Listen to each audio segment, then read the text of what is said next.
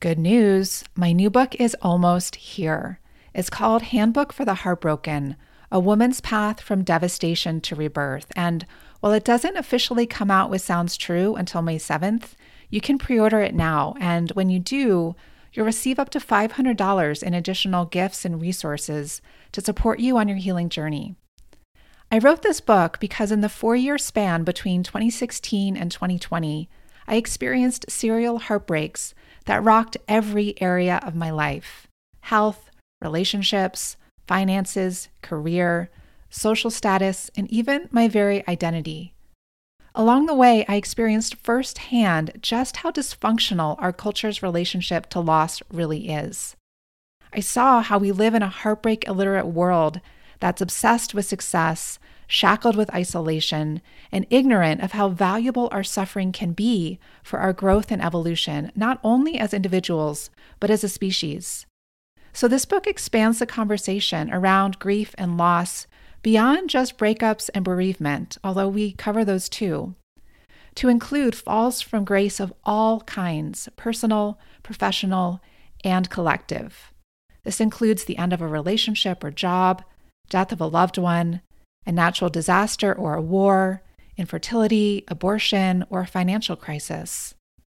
Also, when we're going through hard times, we're encouraged at every turn to hurry up and get on with it. But by trying to power through these messier seasons of life, we're denying ourselves the very answers to our healing and growth. Whether you're experiencing hardship right now, or you know that you have past hurts that are holding you back and still need healing, this book will support you. Handbook for the Heartbroken will show you that it's only through fully turning toward your heartbreak with support, courage, and compassion that you can heal. Within the loving pages of this book, you'll have full permission to fall apart and slowly, organically find your way back to greater wholeness. I'm truly excited to share this with you.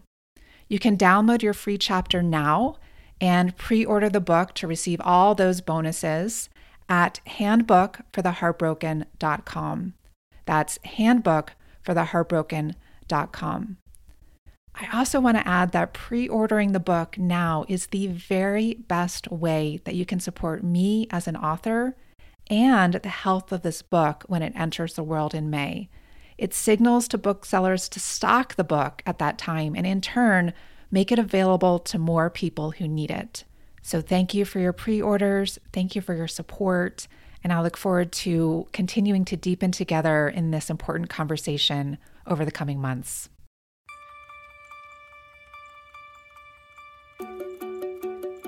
Hello, beautiful women. Welcome to She Talks, a space to come home to your inner wisdom, which I call your she.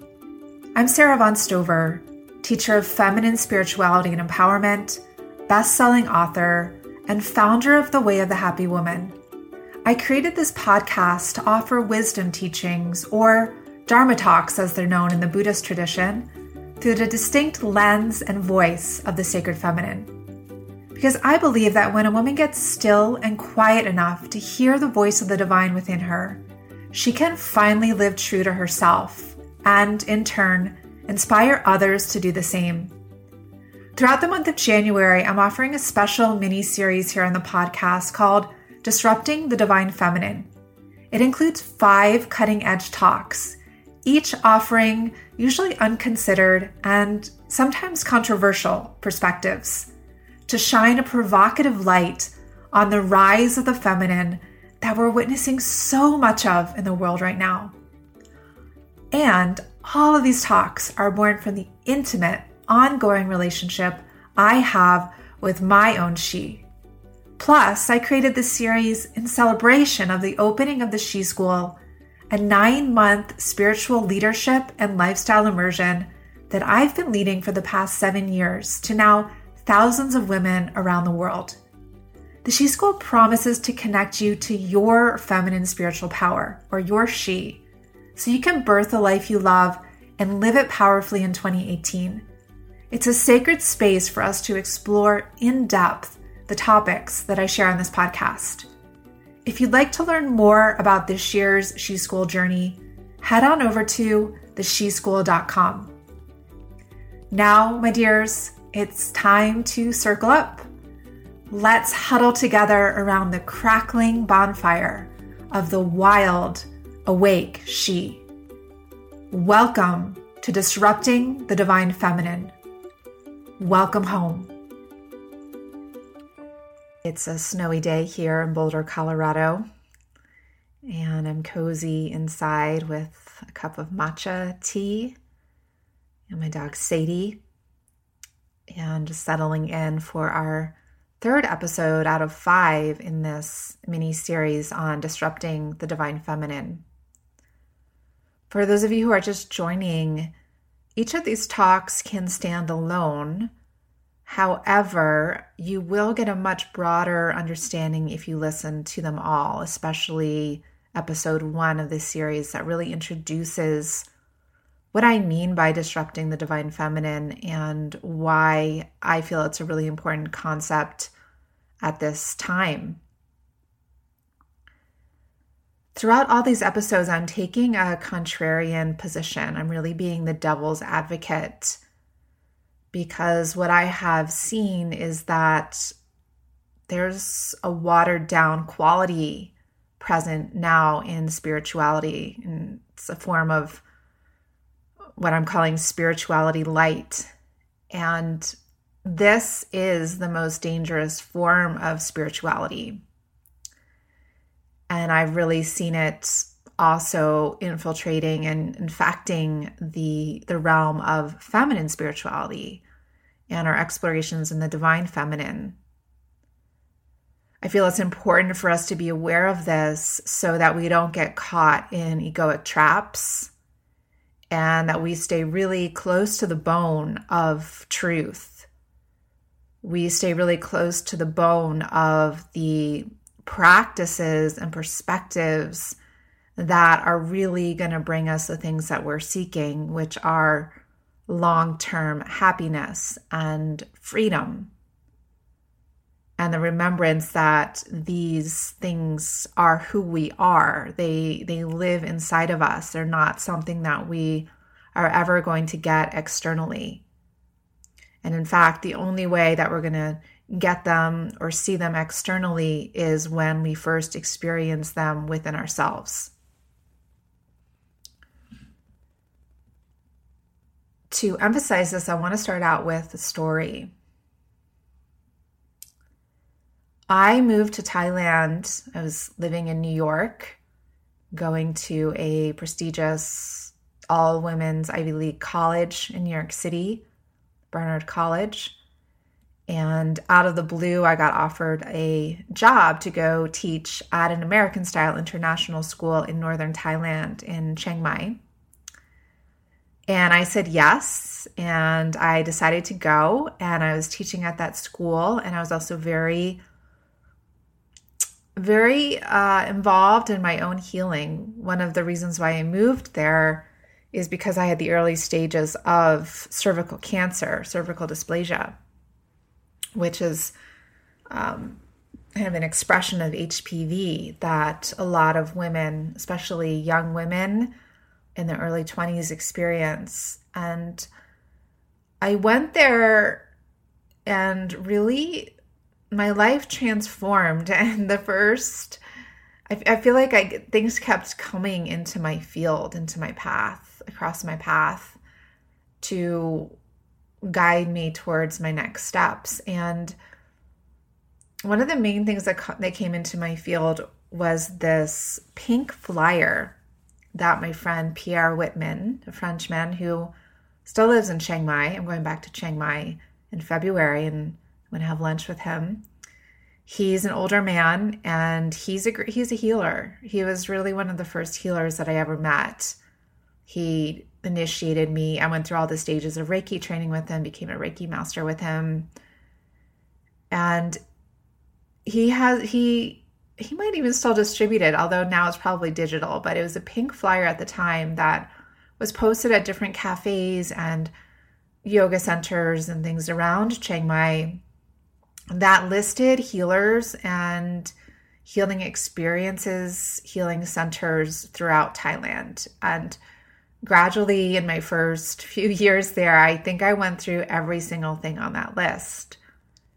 I was just hungry for this information because I never come across it in the States.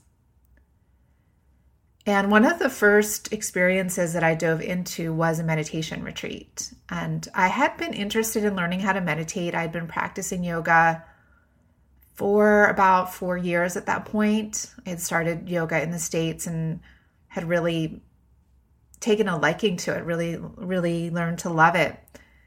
But I still didn't know how to meditate. I had tried on my own.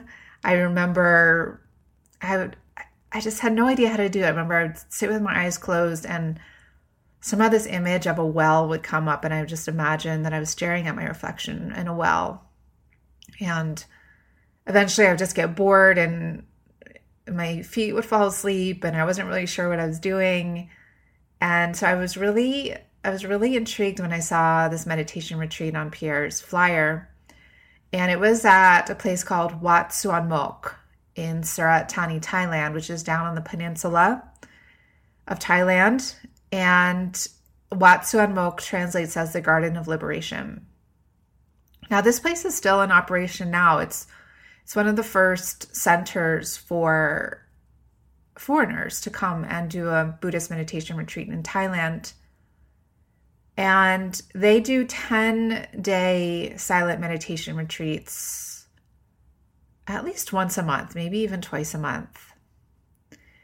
And so because I was teaching at a school, we had great vacations. And so on those, and I didn't really have any living expenses because it was a boarding school. So, they covered everything for me. So I had my salary and it was very affordable to live in Southeast Asia. And Bangkok is really the hub of Southeast Asia. So during all of my vacations, I would travel and I really got to see all of Asia during that time and all of Thailand.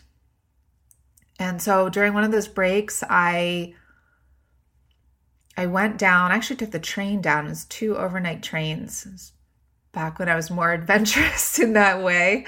Now I would just try to take the easiest route, but I was up for it at the time. 2 overnight trains down to Surat Thani. And I went to Wat Suan Mok and I was checking in. And when I was checking in, they said, well, I need to hand over any snacks that I had. And I'm like, those of you who know me, I'm like the snack queen. I always have like snacks in my purse. I always travel with my own food. I have done that, since I was in my teens, because I don't always like the foods that I come across when I'm traveling. So I just bring my own. So I had to hand over snacks. I had to hand over my books and my journal.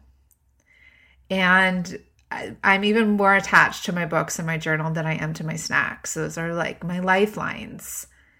And so I was really shocked. And I thought I was going to some sort of, I don't even know what I thought I was going to, but I didn't know I was going to have to get rid of those things. And then I learned that it was a silent retreat. And somehow I had missed that. I didn't really research what I was doing. I just felt this calling, like I had to go.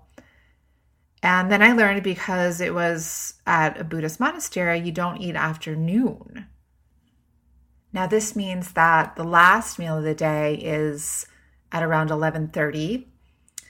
And that pretty much you're meditating all day up until around 9 or 10 at night. And then you wake up in the morning at 4 a.m. with the temple bells to meditate.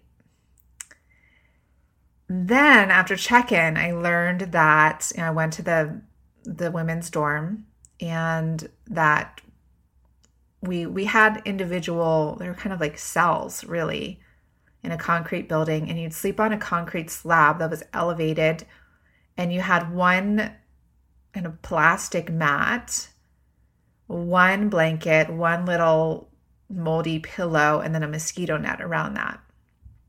And that we would bathe around these big circular wells in a sarong, because women couldn't women couldn't be naked, even though we were all together as women, and you with a bucket. So you dip the bucket into the well, and of course it was cold water. And while we were meditating, there were mosquitoes. Mosquitoes would come mostly around dusk time. They would just go crazy, eating us alive, while the instruction was just to sit still and focus on your breath. And in short, there were so many things there that were uncomfortable and that really challenged me initially. But as I continued through the week and started to learn this meditation practice, I started to enter a place where what was happening around me didn't matter. It was inconsequential. What was happening inside of me was that I was coming to a place of just total peace and acceptance. And through the process of subtraction, taking things away from my environment, from my senses, I came to a place of just real profound happiness. Didn't matter what I ate. It didn't matter where I slept. It didn't matter how many mosquito bites I had. It didn't matter how early I was waking up in the morning. It didn't matter that I hadn't looked in the mirror for a week. I was flying so high, so alive through this process of subtraction. And this is the exact opposite of what we find today and what we find in the majority of the spiritual marketplace. Yet this is what the root of all true spiritual teachings tell us. And one thing that I like to think about with this is the sculptor Michelangelo, the artist Michelangelo, carving his famous statue of David. And he said that every block of stone has a statue inside it. And it is the task of the sculptor to discover it. So he sensed that David was already inside this block of stone, that the divine had already put him there, and it was just Michelangelo's job to carve away into letting the image of David emerge. So it was through the process of subtraction that genius was revealed. Jesus was famous for saying that the kingdom of heaven is within. It's not through roaming around and going shopping and getting new outfits and new cars and new homes. And Buddha also taught peace comes from within. Do not seek it without. Now, I'm not saying that wealth and acquisition are bad, not by any means, but we are getting things backwards. We are getting things backwards because we're addicted to living in a conditional way. We think that something needs to happen outside of us in order for us to feel a certain way within us. So we think that something needs to happen in our lives in order for us to be happy. We think that we need to meet the right person. We need the ring on our finger. We need the baby in our womb. We need the home on the beach. That we need the car in the garage. That we need the money in the bank. We think that we need those external things for us to be happy. And this is accentuated because we have been living in a time that has been greatly, greatly influenced by Newtonian physics. And Newtonian physics tell us that physical forces need to be in effect in order to change matter, or that it takes matter to change matter. So let me explain that you need to take a pill or medicine in order to treat a disease, that you need to work hard in order to make money, that you need to go out and look at many, many different houses on the market before you find the house that you want, or that you need to go through many, many online dating profiles, go through many dates in order to meet your person. And we're going to get into this more in the last episode. But what's a much more efficient, empowering way to look at life is through the lens of quantum physics, which uses energy to affect matter. And again, I'm not going to go into that so much in this episode, but really when we stop looking to externals to make us happy, it brings us into a new terrain as women. And the Way of the Happy Woman, from its inception, has always been about tapping into the wellspring within. And really its inception was through me back in that 20-year-old self, and discovering, I was on such a journey to find happiness. I moved to the other side of the world. In that meditation retreat, I realized, wow, everything is here. Everything has always been here. I just need to strip things away and have the courage to sit with myself. And then I had everything that I needed. I was unconditionally happy. And from this perspective, we know that joy is really the greatest marker of success. And when we can generate joy inside of us, regardless of what's happening around us, that is the ultimate wealth. That is the ultimate practice. How can you get to that place, that free, high-flying feeling every day when you wake up, regardless of anything or anyone? And it is possible. It is possible. Now, I want to return again to the field of the divine feminine as it's unfolding right now. And there are so many beautiful things about it.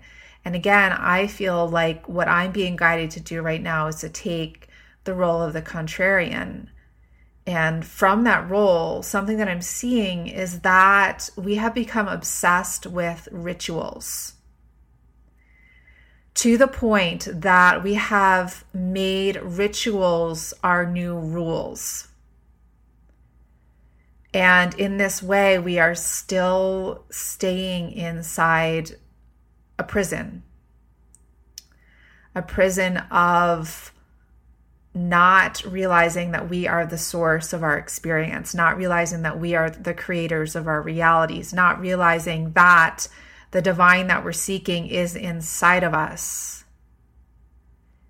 And I know that we've heard these words a lot before, and I'm inviting you today to hear them in a new way and to take that truth on in your life in a new way.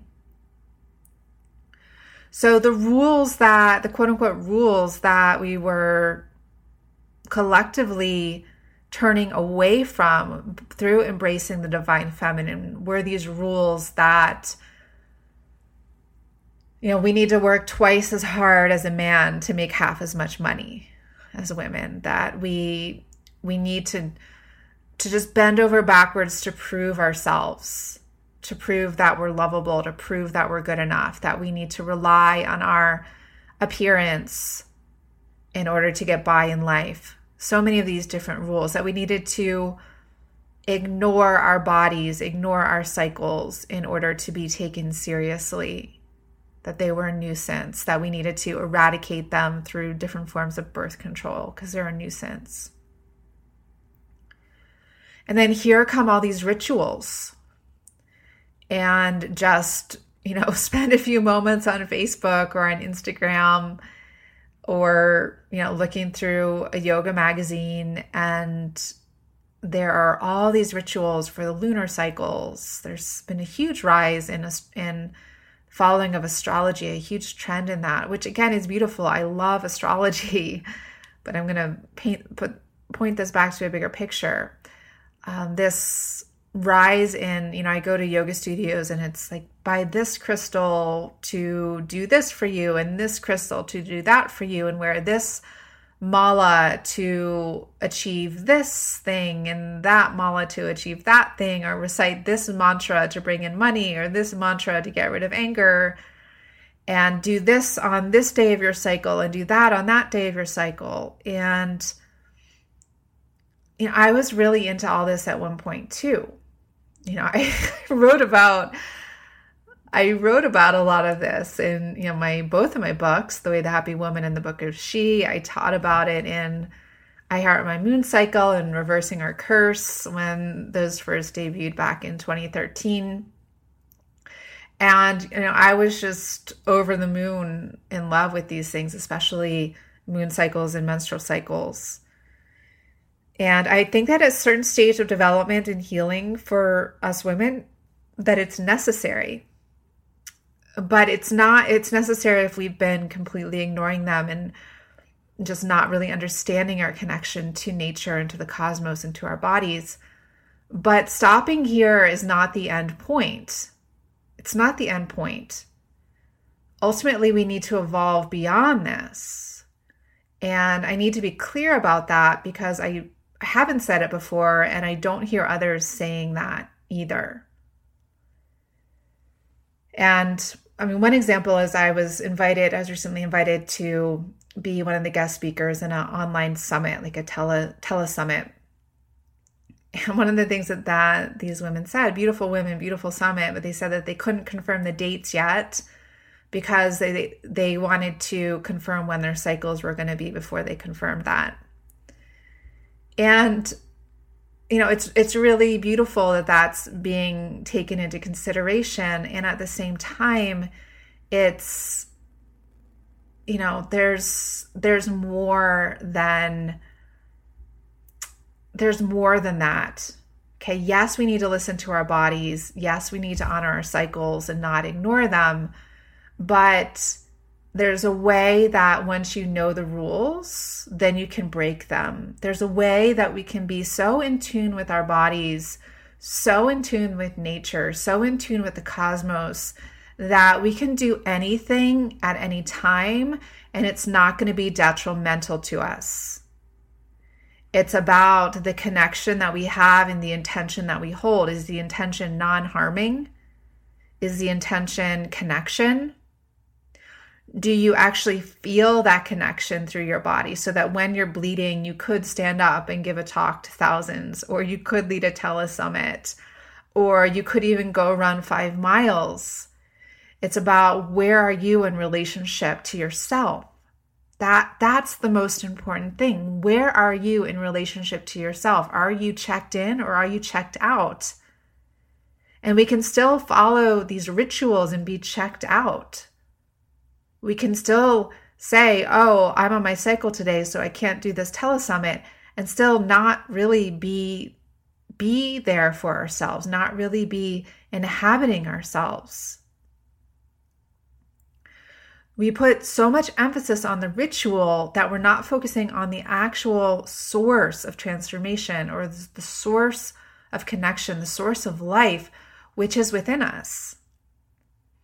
And here in this community, we call it your she. Your she is source energy, and we're all extensions of source energy.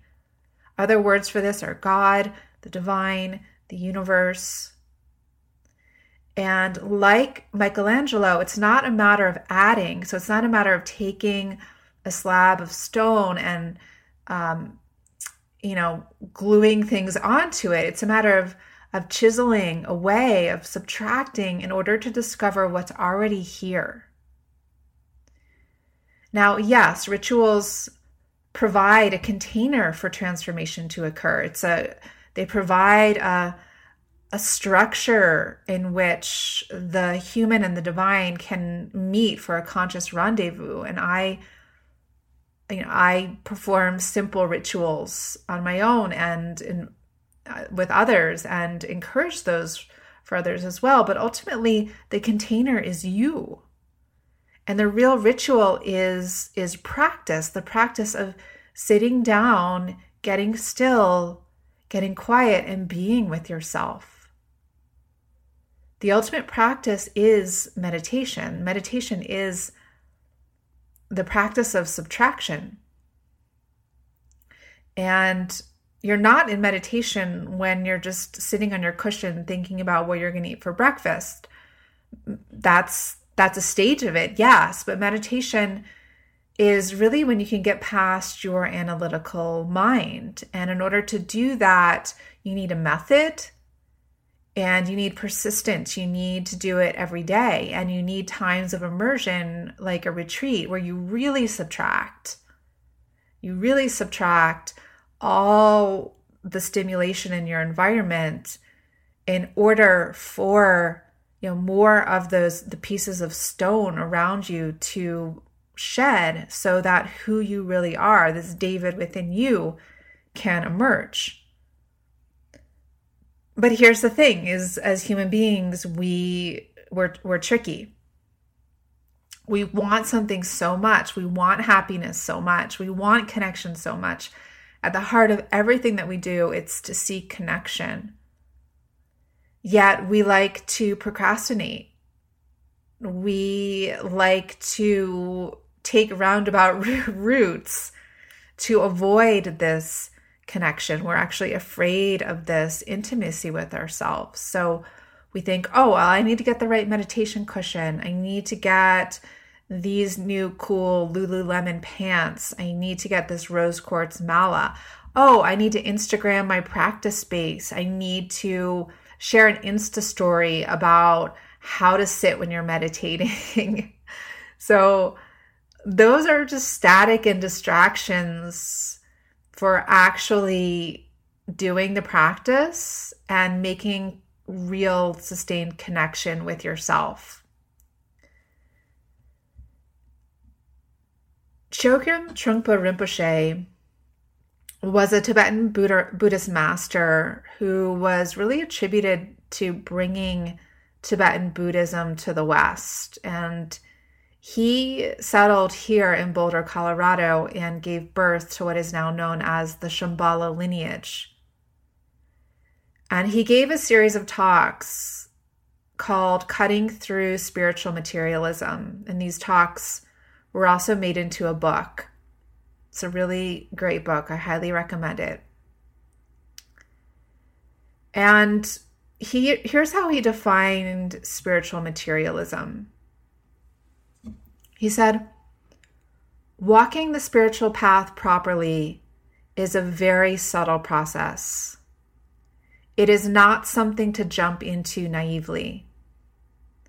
There are numerous sidetracks which lead to a distorted, ego-centered version of spirituality. We can deceive ourselves into thinking we are developing spiritually, when instead we are strengthening our egocentricity through spiritual techniques.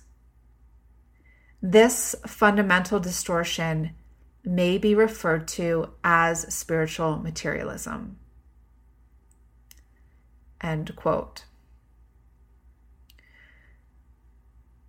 While it's wonderful that there are just so many accoutrements to our spiritual practice, again, these, as Chogyam Trungpa Rinpoche is saying, these can become a means through which we strengthen our egocentricity through spiritual techniques. So maybe it's not through amassing other sorts of material gain in order for us to feel superior or better about ourselves, but it's even more tricky and more slippery because it's using spiritual material to do that.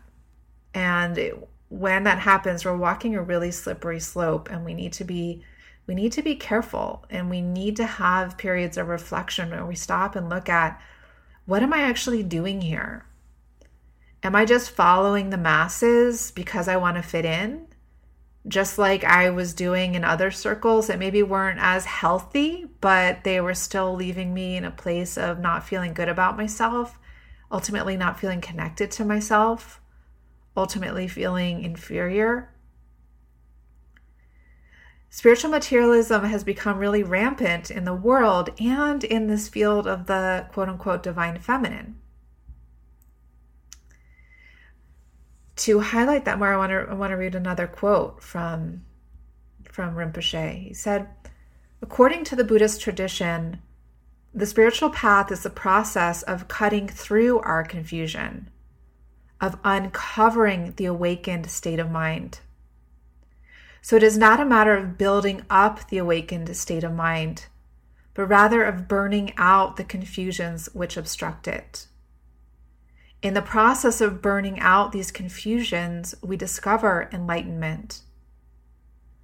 If this process were otherwise, the awakened state of mind would be a product dependent upon cause and effect, and therefore liable to dissolution. Anything which is created must sooner or later die. If enlightenment were created in such a way, there would always be the possibility of ego reasserting itself, causing a return to the confused state. Enlightenment is permanent because we have not produced it. We have merely discovered it. In the Buddhist tradition, the analogy of the sun appearing behind the clouds is often used to explain the discovery of enlightenment. In the meditation practice, we clear away the confusion of ego in order to glimpse the awakened state.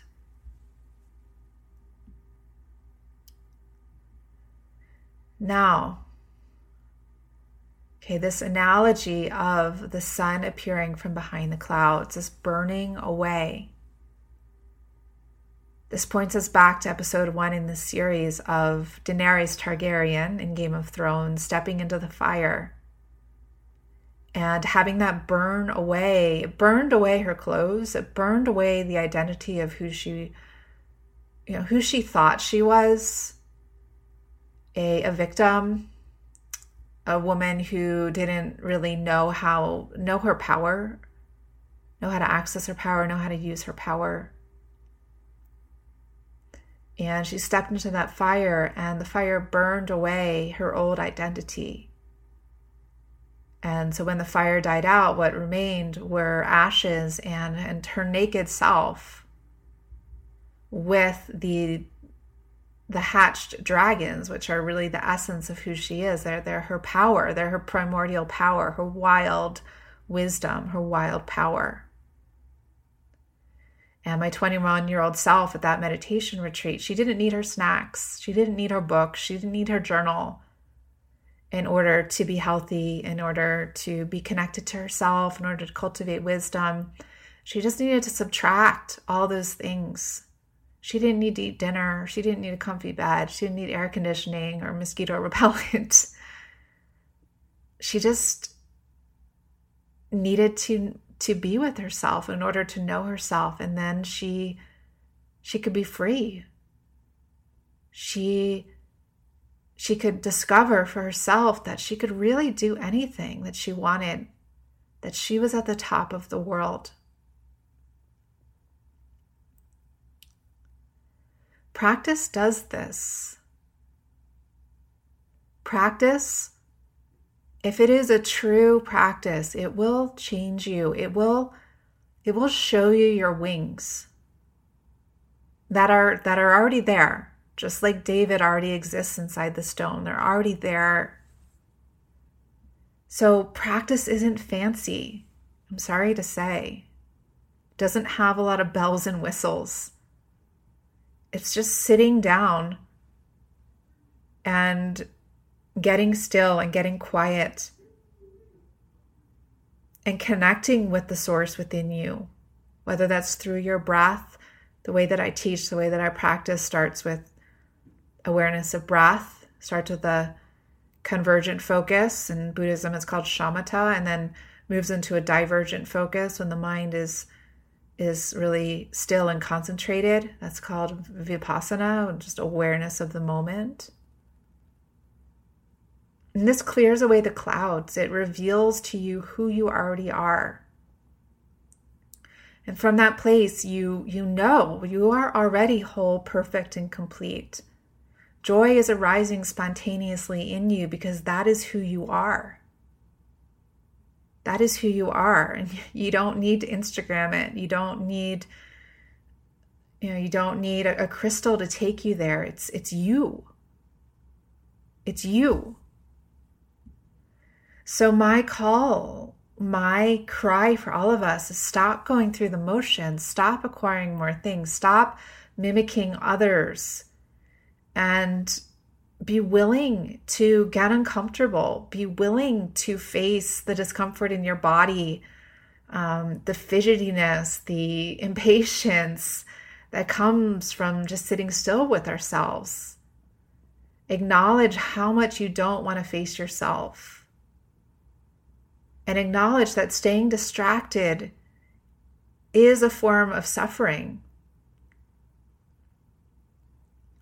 And in this way, the thing that is uncomfortable is actually the medicine. The poison is the medicine. Turning within is the only answer. Don't let rituals distract you, however evolved or helpful they may seem. What can you subtract? The elegant solution is through subtraction.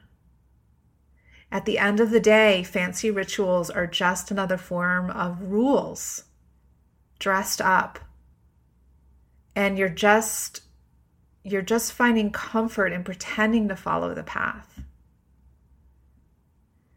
So ask yourself, is your quote unquote morning routine that has become so popular, is that really working for you? Or are you just doing that because you feel like you need to? Is your meditation practice really working for you? Are you even doing your meditation practice? Do you know how to meditate? Do you know how to sit still with yourself and be with yourself? Do you know how to get past the constant chatter of your analytical mind? We have to get through the analytical mind in order for us to really change. So make sure that you have a practice. Make sure that you have a reliable source for evolving in that practice. Make sure that you're committing to it daily, come hell or high water. Again, the only ritual to concern yourself with is sitting down, getting still and quiet, and being with the source of you and the source of all of life, which is your she. That source is unlimited. That source is omnipotent. It's going to beat, it's going to pulse, it's going to be here regardless of what is happening with the moon. It is what created the moon. Regardless of what is going on with your cycles, it is the source of your cycles. Okay, so if the rituals that you are engaging in aren't transforming you, leaving you to feel like the sun emerging from behind the clouds, then question that ritual. You might just be practicing a form of spiritual materialism that will only bring you short-term entertainment followed by long-term suffering. It's far better to simplify, get to the heart of things, learn to be with yourself in a genuine, unconditional way, because that is the only path to long-term happiness. That is the only way to get what you really want out of life, what any of us really want out of life. And I need to say this today because I don't feel like we're hearing it enough. All right, so I invite you to join me in the next episode in a few days, where I'll be talking more about building and cultivating a solid meditation practice. That really just simple, bare bones ritual to bring you directly in contact with the source within you that is the sun emerging from behind the clouds. All right, until then, take a hard, close look at your life and see what you can subtract. Thank you for carving out this time for yourself. If you're longing to live these teachings in your daily life, come on over to the She School at thesheschool.com. You'll get to read about our 9-month curriculum and how we structure the course through monthly classes and Q&As with me, She Yoga and meditation videos, guest teacher interviews, and so much more. Remember, registration is only open once a year, which is right now. And our 9-month journey starts on February 1st. It will be an honor to support you in stepping into your strength, wisdom, and greatness in the year ahead.